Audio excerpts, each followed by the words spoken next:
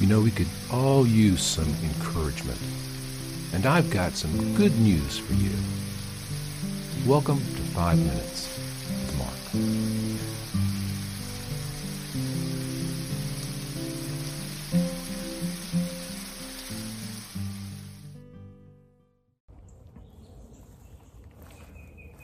Well, greetings, friends. Welcome back to 5 Minutes with Mark.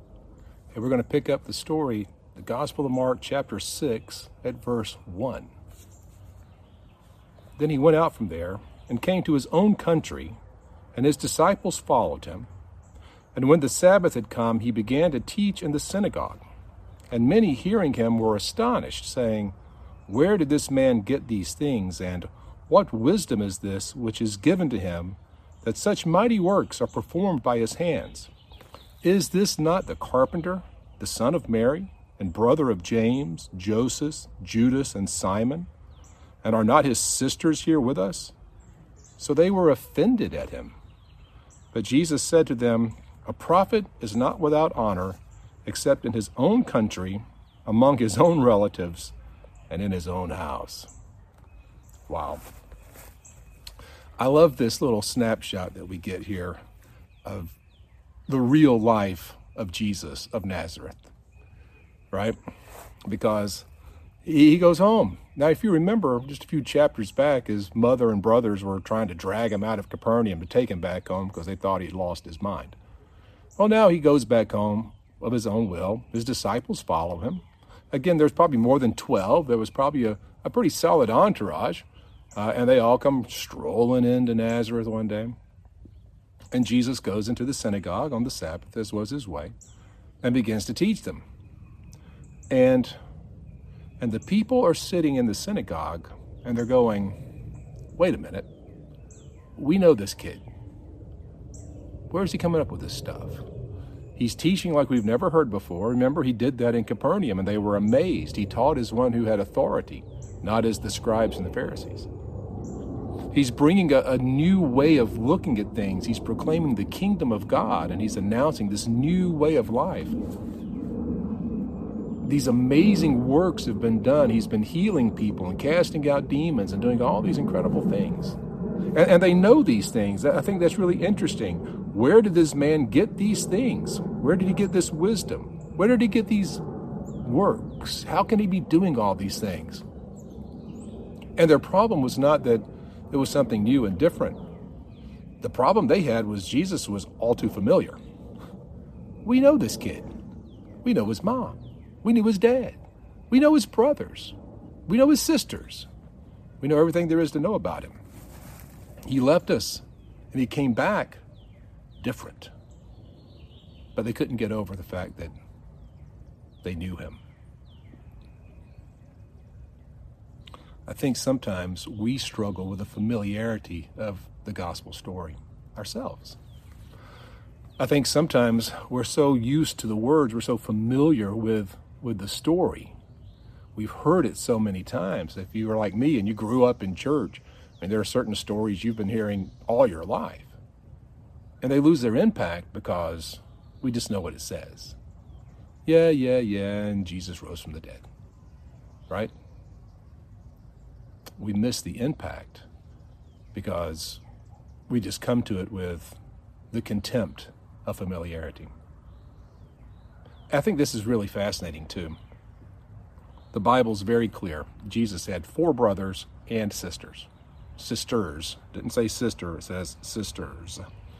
We don't know how many sisters he had, but we know he had 4 brothers.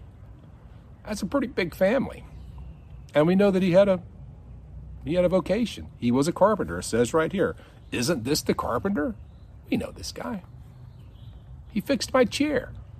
And now he's telling me about the kingdom of God. Come on now. What's this all about? And Jesus' response, I think, is just classic. He looks at him and he goes, "Anywhere else I go, I have honor.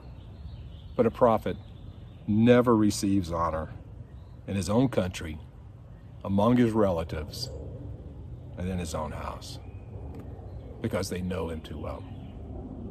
And this speaks again to this humanity of Jesus. I told you, Mark's gospel gives us a very human Jesus, and this is a very human moment. And it reminds us that Jesus indeed was a little boy. He grew up playing with balls and sticks like boys do. He climbed trees, he chased girls, he did whatever kids would do. He was a young man. It said Jesus was about 30 years of age when he began his public ministry, so he had gone through his 20s. He was a little odd because he wasn't married in his 20s.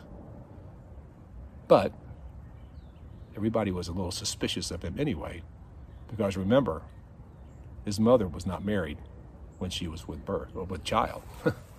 There was that whole thing that kind of followed him around.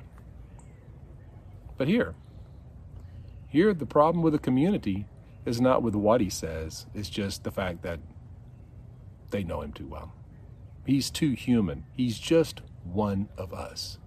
And I think that's an incredibly powerful thing for us to hold on to in this day and time. We'd like to see God as some kind of cosmic vending machine. Jesus is some kind of spiritual power that we can invoke by using his name and saying the proper words in the proper order. We kind of treat Jesus like he's, some kind of magic spell. That's just not so. The fact is, Jesus of Nazareth was 100% human. He experienced life just like you and I have experienced life. He grew up. He bumped his leg. He hit his thumb with a hammer. He saw a girl and thought she was cute. He had friends, I'm sure.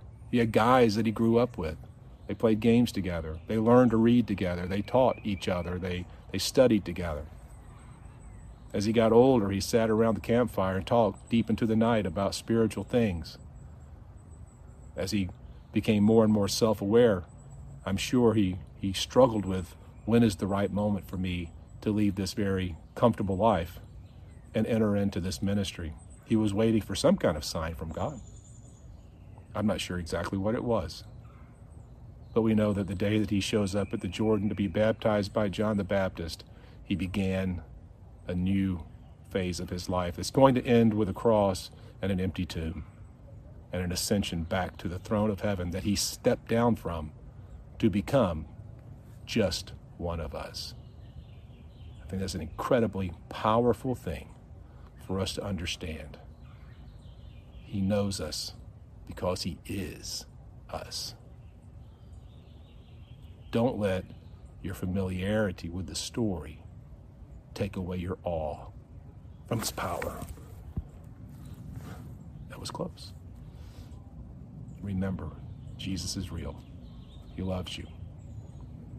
And he's there for you all the time. See you next time. I hope you're enjoying this Bible study, this quick devotion.